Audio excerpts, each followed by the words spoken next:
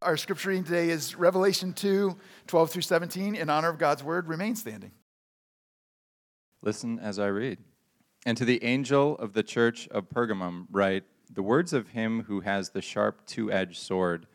I know where you dwell, where Satan's throne is.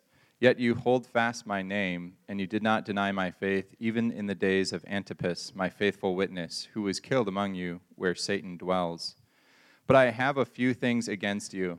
You have some there who hold the teaching of Balaam, who taught Balak to put a stumbling block before the sons of Israel, so that they might eat food sacrificed to idols and practice sexual immorality. So also, you have some who hold the teaching of the Nicolaitans. Therefore, repent. If not, I will come to you soon and war against them with the sword of my mouth. He who has an ear, let him hear what the Spirit says to the churches. To the one who conquers, I will give some of the hidden manna, and I will give him a white stone with a new name written on that stone that no one knows except the one who receives it. This is the word of the Lord. We are in a series, if you've been around, we are in a series in walking through the 7 letters that Jesus wrote to the church, to the various churches. And so this is Revelation chapter 2 and chapter 3. And today we get to look at the 3rd church that Jesus writes a letter to. If you were here last week, you can just look in your Bible and see, it was only a few verses. Jesus' letter to the church at Smyrna was very, very short. The letter this week to Pergamum is just a little bit longer. But still, Jesus kind of offers these insights, and they're incredible. They're piercing. They are so powerful in just a few verses. And so today we get to look at this 3rd church, the church of Pergamum. So as we've done in our series so far, just take a quick minute and talk about where this church is located. So Jesus writes this, and it's to the church in Pergamum. And these are cities that maybe you've heard of before, or maybe you've never heard of them. Some of them still exist. You can go and visit the remnants, and some of them are gone.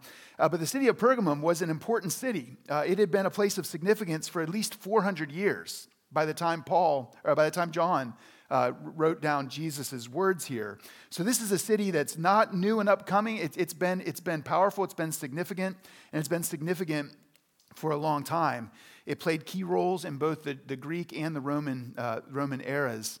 Commentators mention that it was one of 3 cities that were kind of vying for the supremacy in their region. And so it had significance. It'd been around for a long time, and it wanted to retain its place of significance. The estimates are that the population was 200,000 people, and 200,000 people is a pretty decent-sized city in our culture. It was a very big city in the 1st century, and so it was a significant city. Part of its significance is that it had a lot of temples, a lot of various kinds of worship were going on in Pergamum. And you might say, well, wasn't that every ancient city? And to a degree, yes. But as you would guess, some cities had significantly more. And Pergamum was known for this. Lots and lots of temples. It had temples to ancient kings from previous dynasties. There was a really notable temple or altar to Zeus. Healing, temples for healing and places of healing was a big deal there. And then something that a lot of commentators point out is that Pergamum was known for the role that the imperial cult had played and was playing in that city. And the imperial cult is part of the Roman story, and which did not happen immediately, but developed over time, where eventually the Roman culture began to worship Caesar. And there was a phrase that the citizens were expected to say, and that phrase is, Caesar is Lord. And Pergamum had a significant footprint for the imperial cult. And it led to, well, it's the chicken and the egg, which came first, but it had incredible political power and cultural influence. And a lot of assumption here is that imperial cult, that footprint of worshiping Caesar, led to this dynamic of political influence and political power.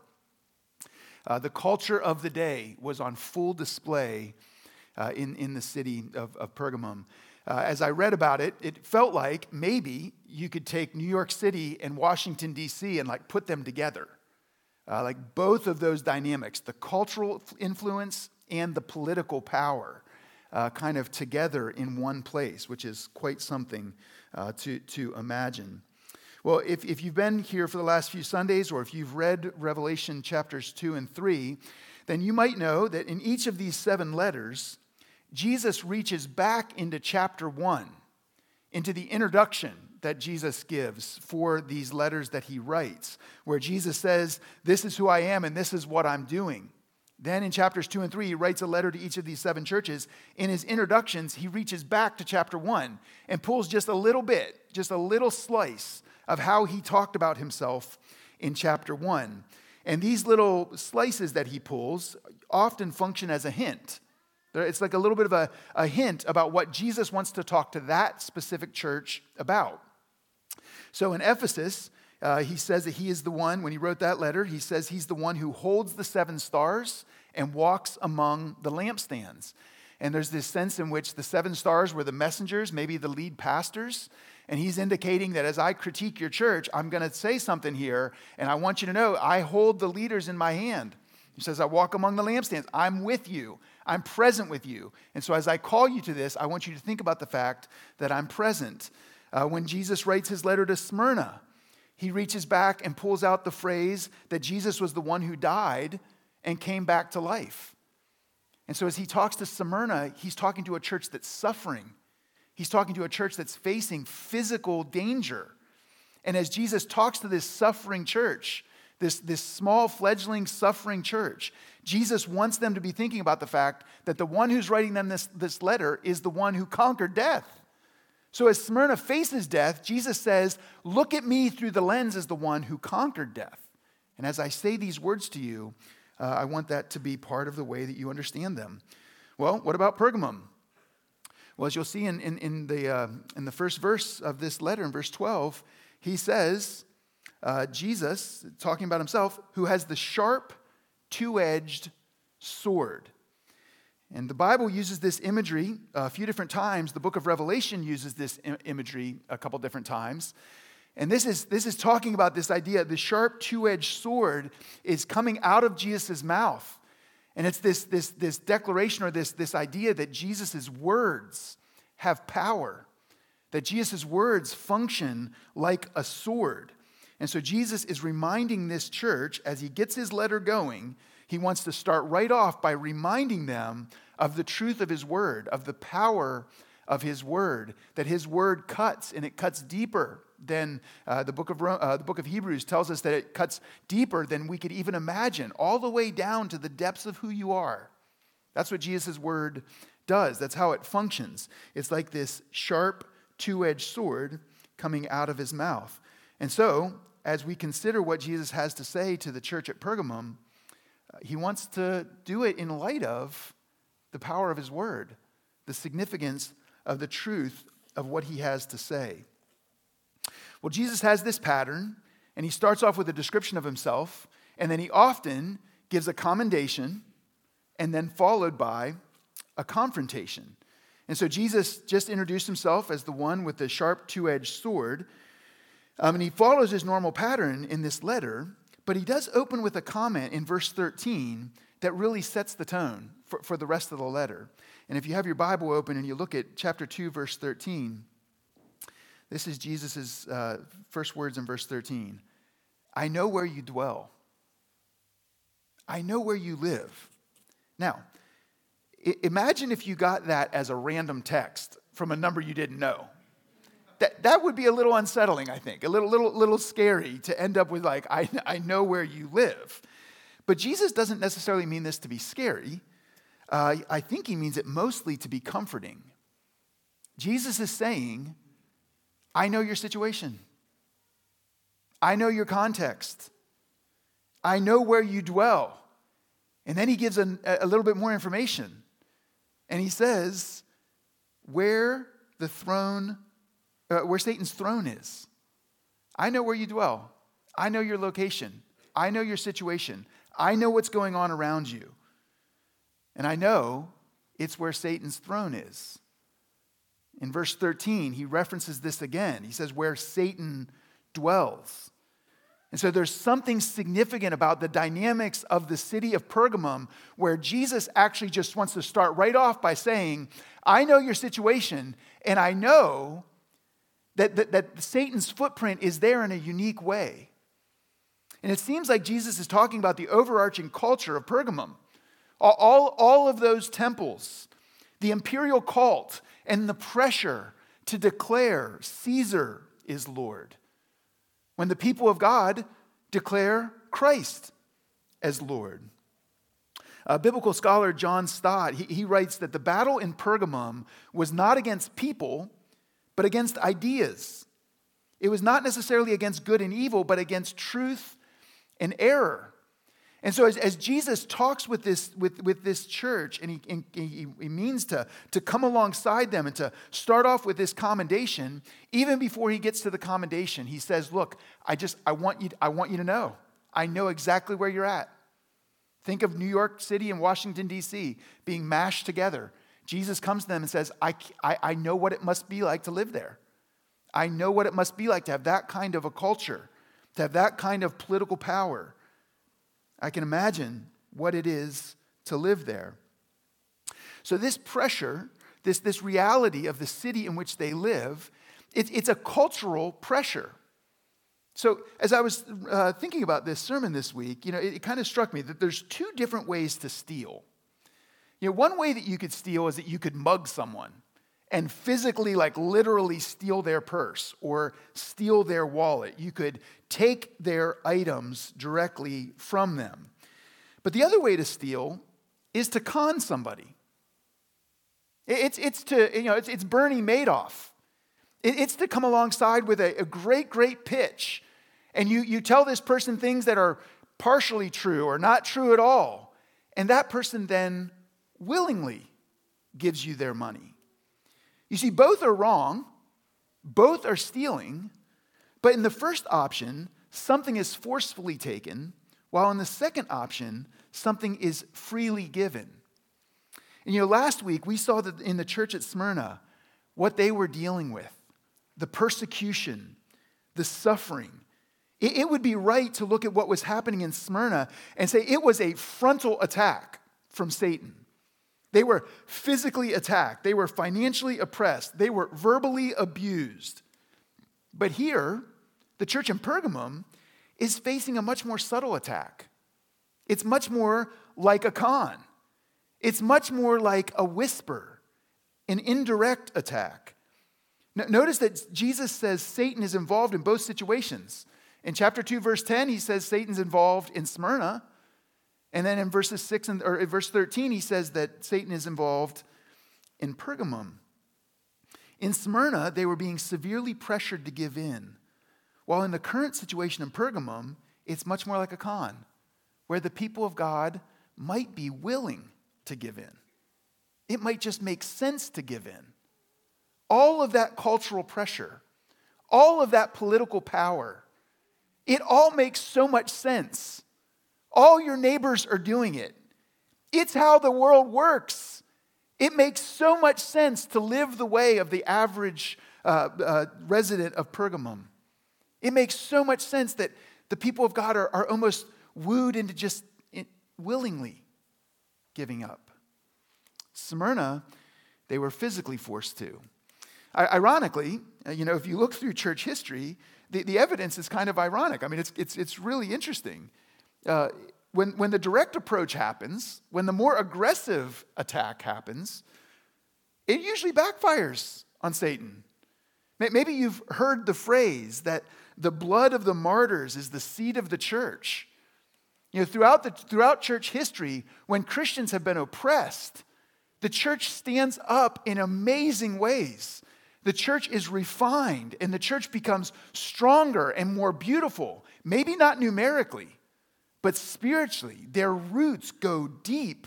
And throughout church history, it's been a beautiful thing to watch the church flourish, even as the church is persecuted.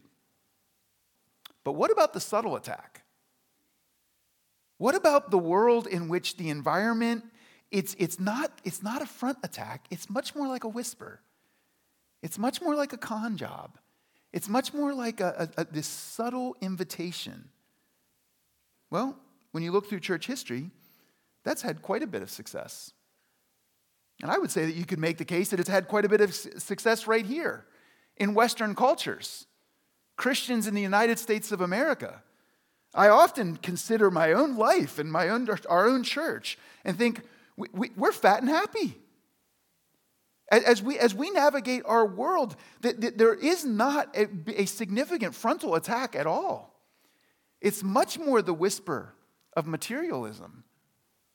It's much more the indirect invitations of just looking around and saying, well, that way of life makes so much sense.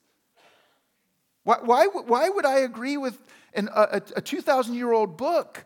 Everyone around me, look at how they live. Look at their opinions. In Smyrna, they faced the front-on attack. In Pergamum, it was subtle. And in Pergamum, it was a hard place to be a Christian. Jesus actually says Satan's throne is there. In Pergamum, the current culture is running the opposite direction of God's good design, but it makes sense. It's what everybody's doing. It's the way everybody around them is living. And it is so easy to just willingly join the crowd. So here in Pergamum, the pressure was severe, but it was more subtle. That's not to say that it was never direct, that it was always subtle. Sometimes it was quite blatant. And look at what Jesus says as he moves to his commendation. In verse 13, the second part of verse 13, he says, "Yet you hold fast my name and did not deny my faith." And then he talks about one of their people, Antipas. He calls Antipas my faithful witness.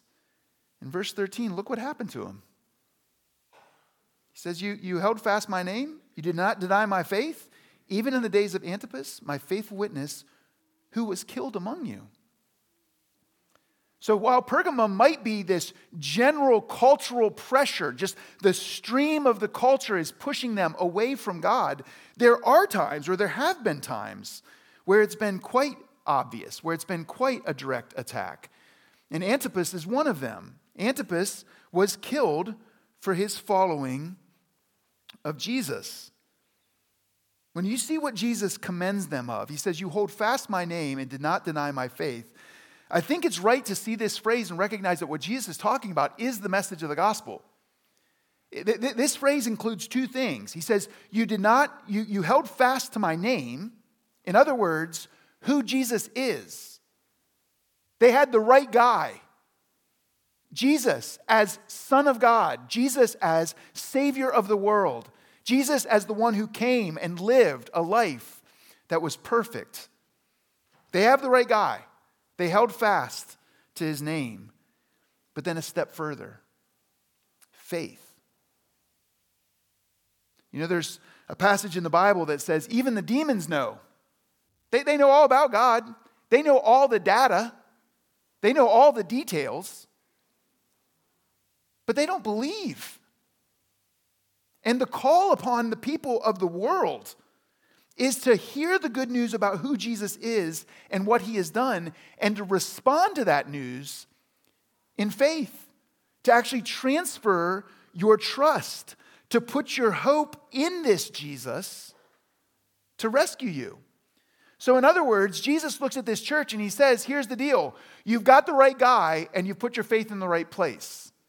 You've held to who Jesus says he was, and you've put your faith in this Jesus. They did not deny Jesus or their faith, even when their friend Antipas is killed for it. You know, the clear reference is, or inference is, that he was killed for his belief. Antipas is actually the first Christian to be referred to as a witness. You see how Jesus talks about him? He says, my faithful witness. Do you know what the Greek word for witness is?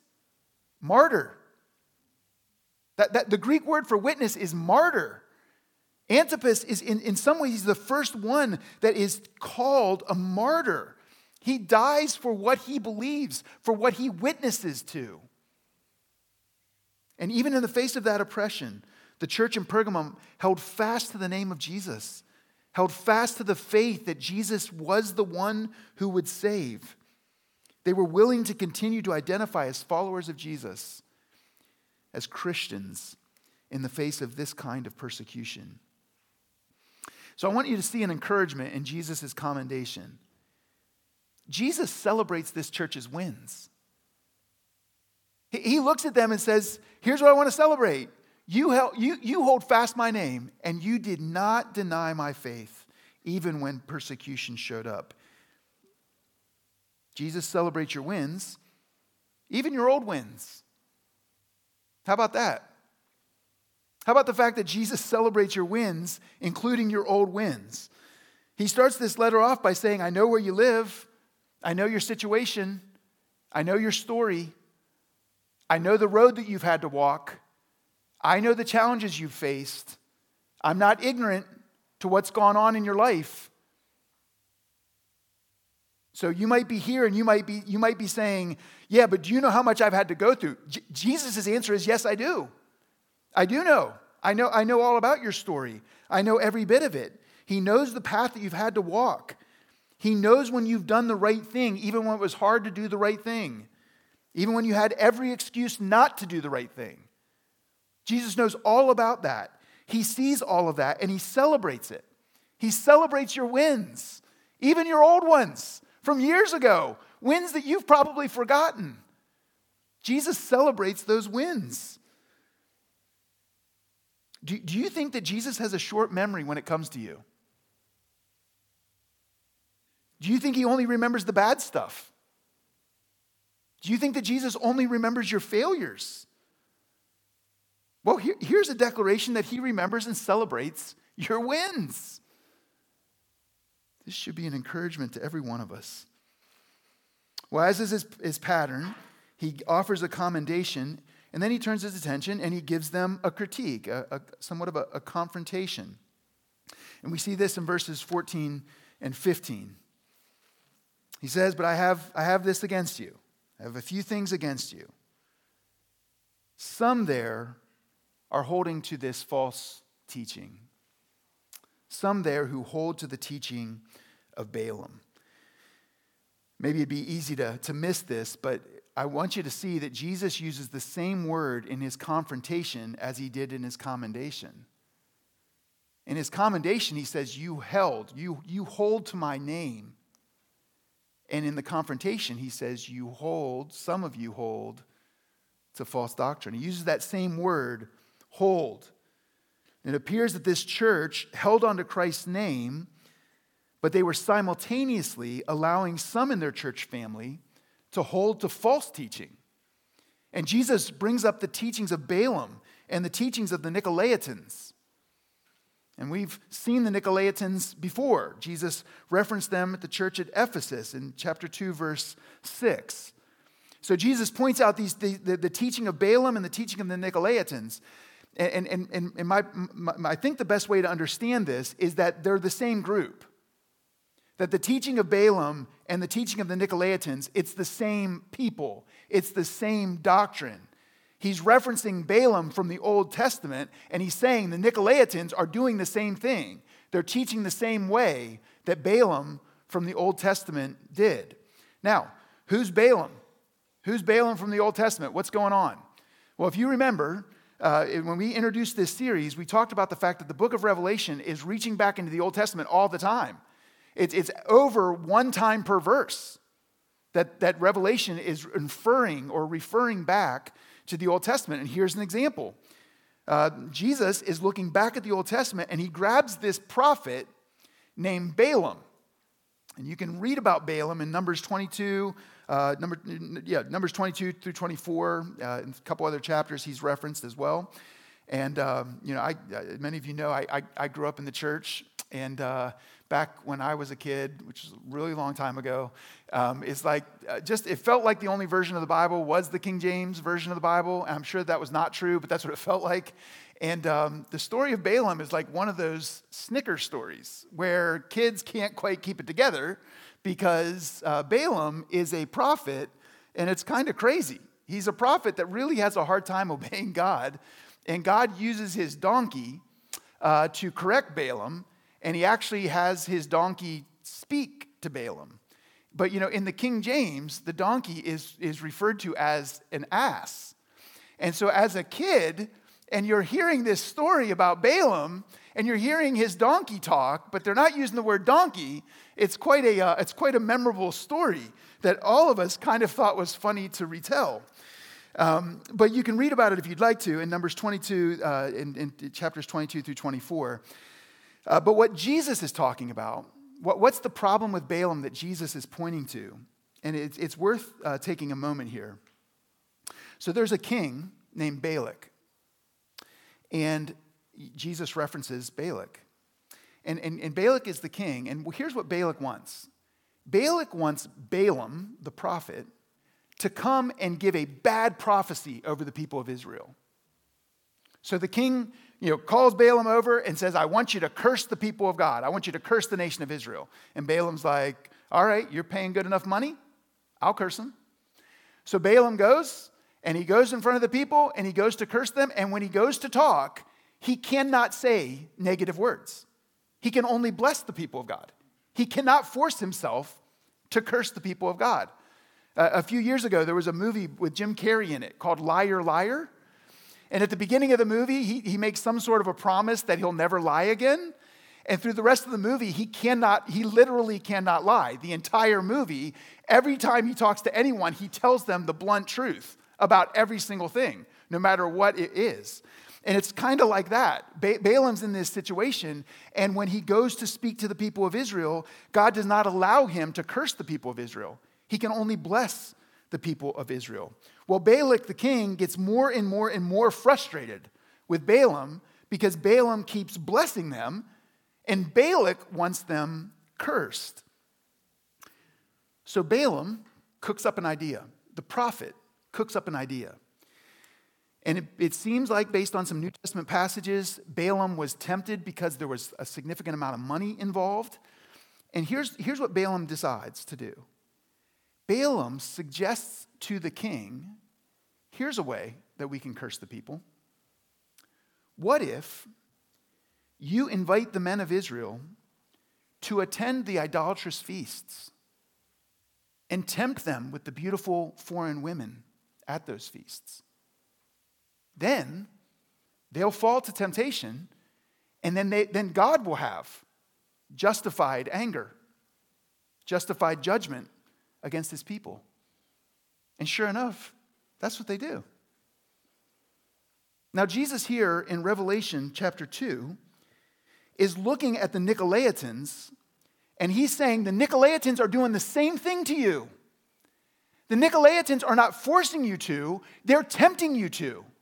The Nicolaitans are laying before you this way of life that is contrary to God's good design, but they're telling you it's good. They're tempting you into it. They're wooing you into this different journey, into this different path. They were inviting the followers of Jesus into idolatrous activities in the city of Pergamum, and they're telling them it's okay to live this way. It lasted for a long time, but it was around in the first century, was temple prostitution. And it does appear that the Nicolaitans were encouraging Christians that temple prostitution was an okay activity to be involved in. So sexual promiscuity. The Nicolaitans are in the church, and they're teaching the people in the church, and they're telling them, it's okay for you to live this way. You think God's against it, but God's not against it. Come take a look. Come check it out. Very similar to the way that Balaam said, just get them in the door. Just get them exposed to it. They'll pick it themselves. They'll choose it themselves. They were putting stumbling blocks before the followers of Jesus. Now look, in the Old Testament and here, the people are still responsible for their choices. We're tempted all the time. We don't go a day without temptation. We are responsible for our decisions. We don't get to look at this situation and be like, it's not my fault, I got tempted. No, I still have agency. I'm still responsible. I still have the responsibility to say no to what is wrong. but those who are putting the stumbling blocks before the followers of Jesus, Jesus condemns as well. So we're responsible for our choices, but Jesus is saying, hey, church, why are you putting up with this? Hey, church, why are you putting up with that influence in your midst? Why are you letting the Nicolaitans do this to you? Why are you letting them have the voice that tempts and woos and encourages something contrary from God's good design? Now look, the list of challenges that we face in Traverse City, Michigan in the year 2022 are different than the challenges that the church in Pergamum faced in the first century. We recognize that. The list is different. But the dynamics are still at play. There's always a voice within the body of Christ wooing us and inviting us to disregard God's good way, God's good standards. In other words, we're always dealing with external temptation, the general culture of Pergamum, and we're dealing with internal temptation. People within our midst who are offering us a way of living that is contrary to the way that God would call us to live. So look, put these letters together. We should love Jesus. That's what he says to Ephesus. We should love Jesus. Our hearts should be hot towards Jesus. We should be willing to suffer for Jesus. That's what he says to the church at Smyrna. Suffering has an end date. Joy doesn't. Don't quit.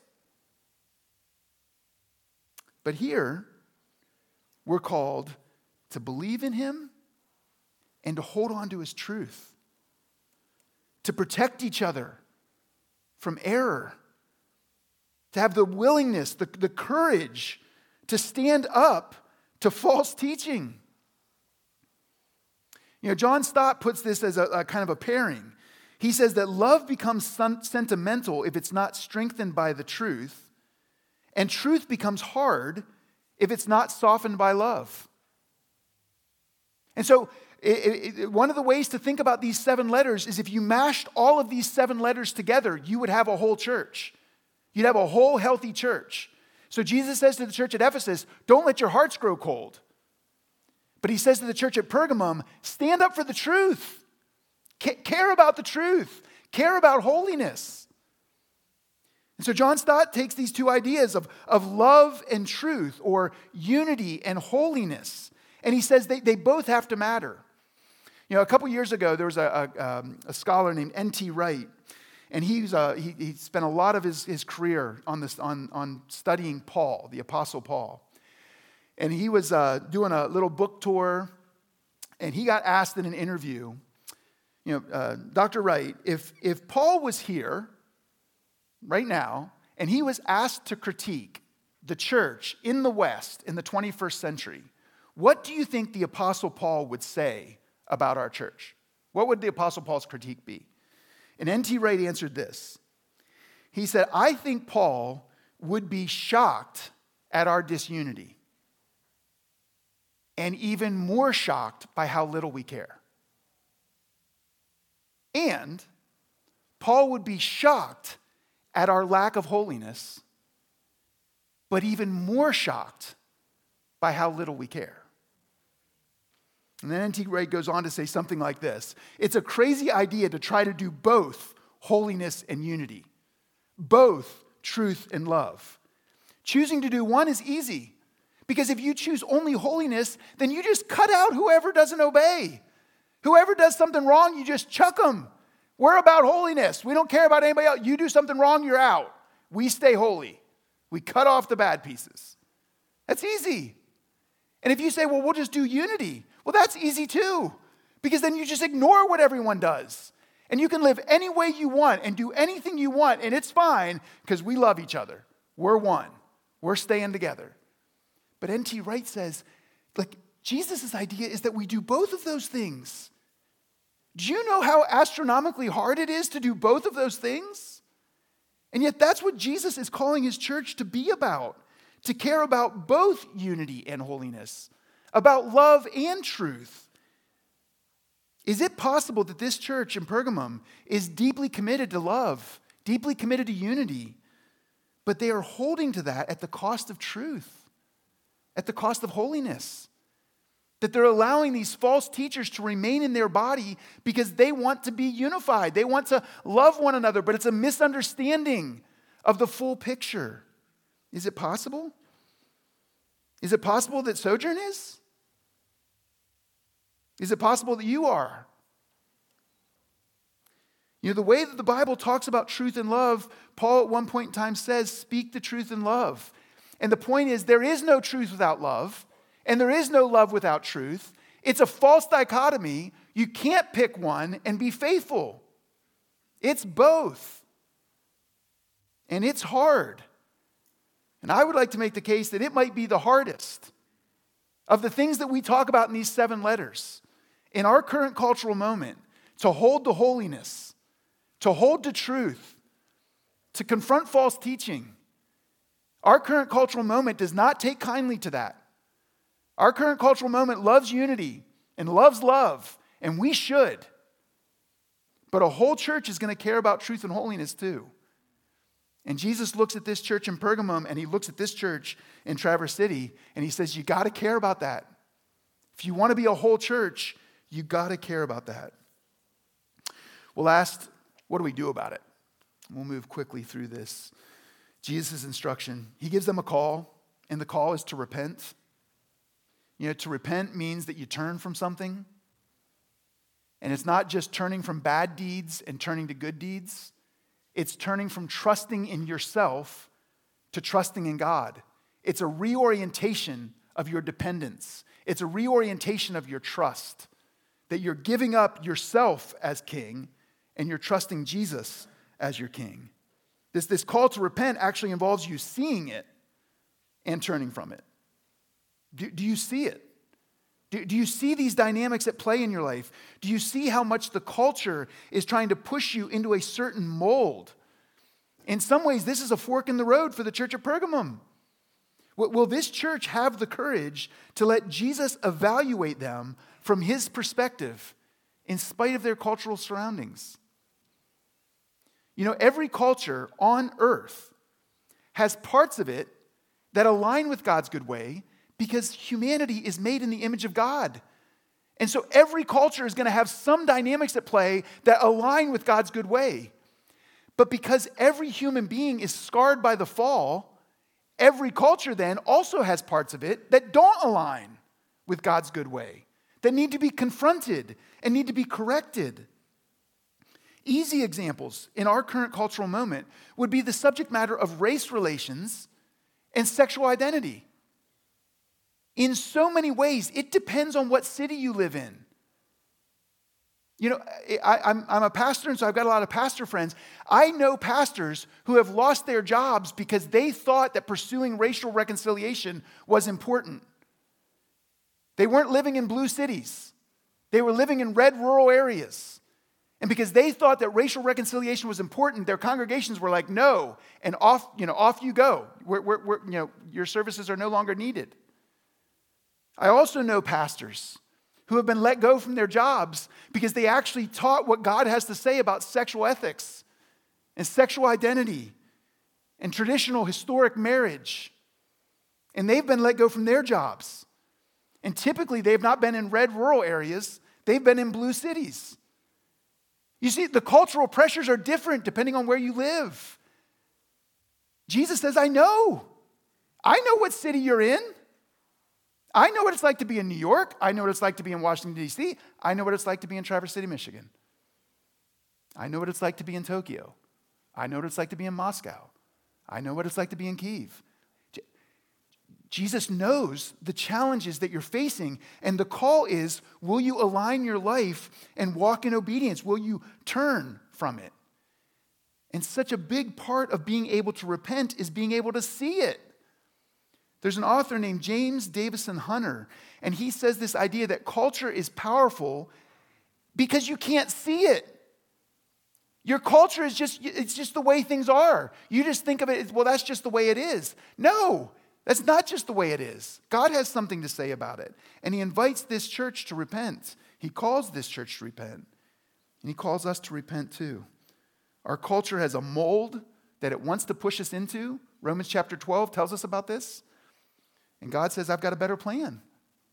Instead of being shoved into that mold, I want to transform you into the image of Jesus. So the call is to repent. He gives a consequence. He says, I'm going to war against them. Jesus returns to his opening description here of the sword in his mouth. And I know we're running a little late here, but we need to talk about this because it's very, very heavy. Jesus is referring to the truth that he speaks. And as hard as this is, please don't miss it. Jesus is saying that his own words, which give life to anyone who will receive them, will one day become words that bring judgment to those who reject them.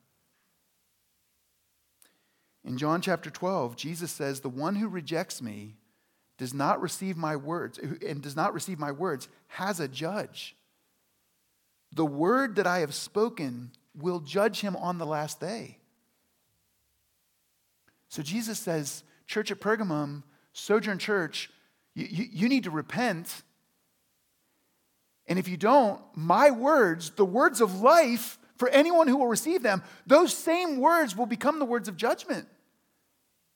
They will hang over you. Jesus says, I will war against them. This goes back to that question of a one-dimensional Jesus. Jesus loves us more than we can imagine, but Jesus is a judge.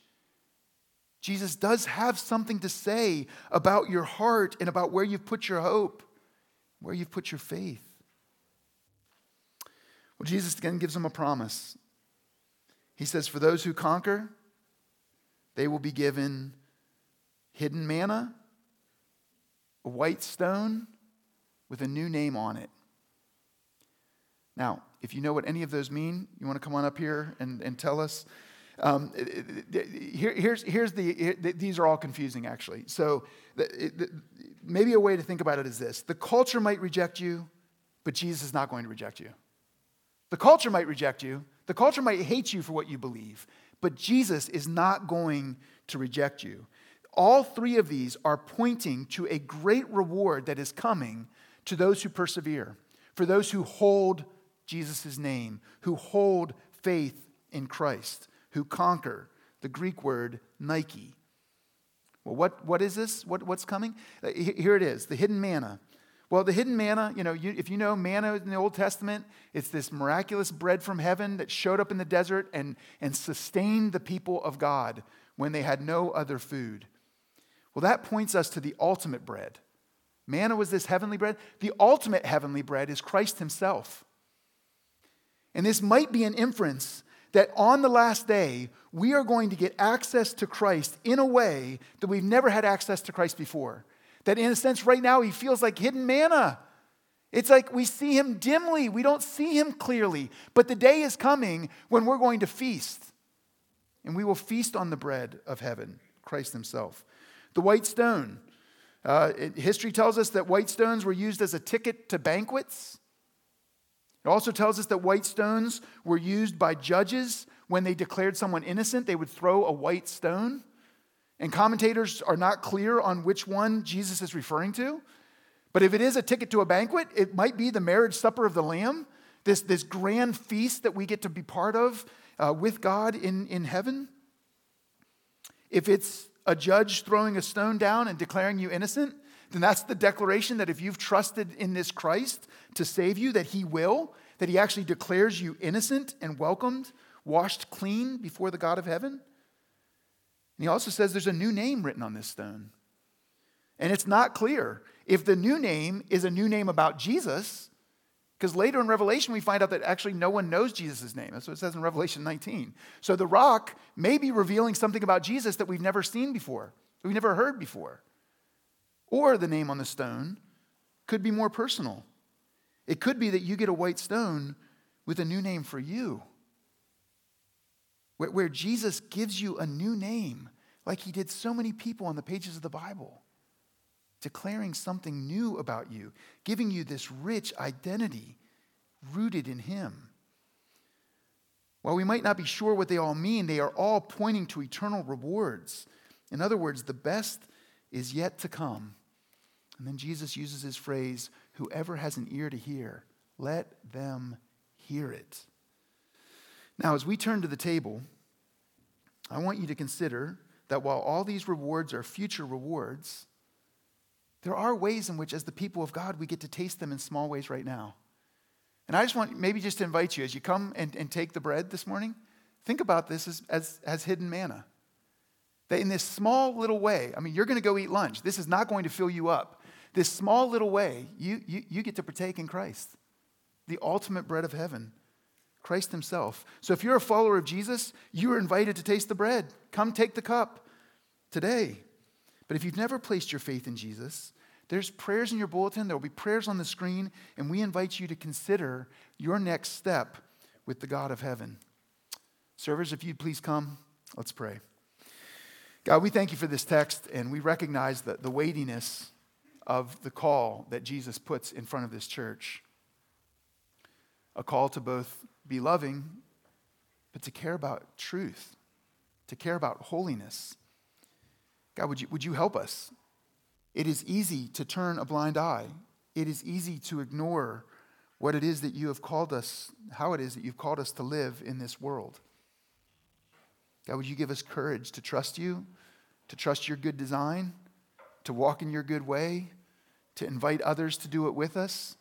God, that this community right here, this church, Sojourn Church, would be a place where people are helped to walk faithfully, to hold to the right guy, to your name, to Jesus, the Son of God, and to also put our faith in that Jesus as the one and true Savior of the world, in whose name we pray. Amen.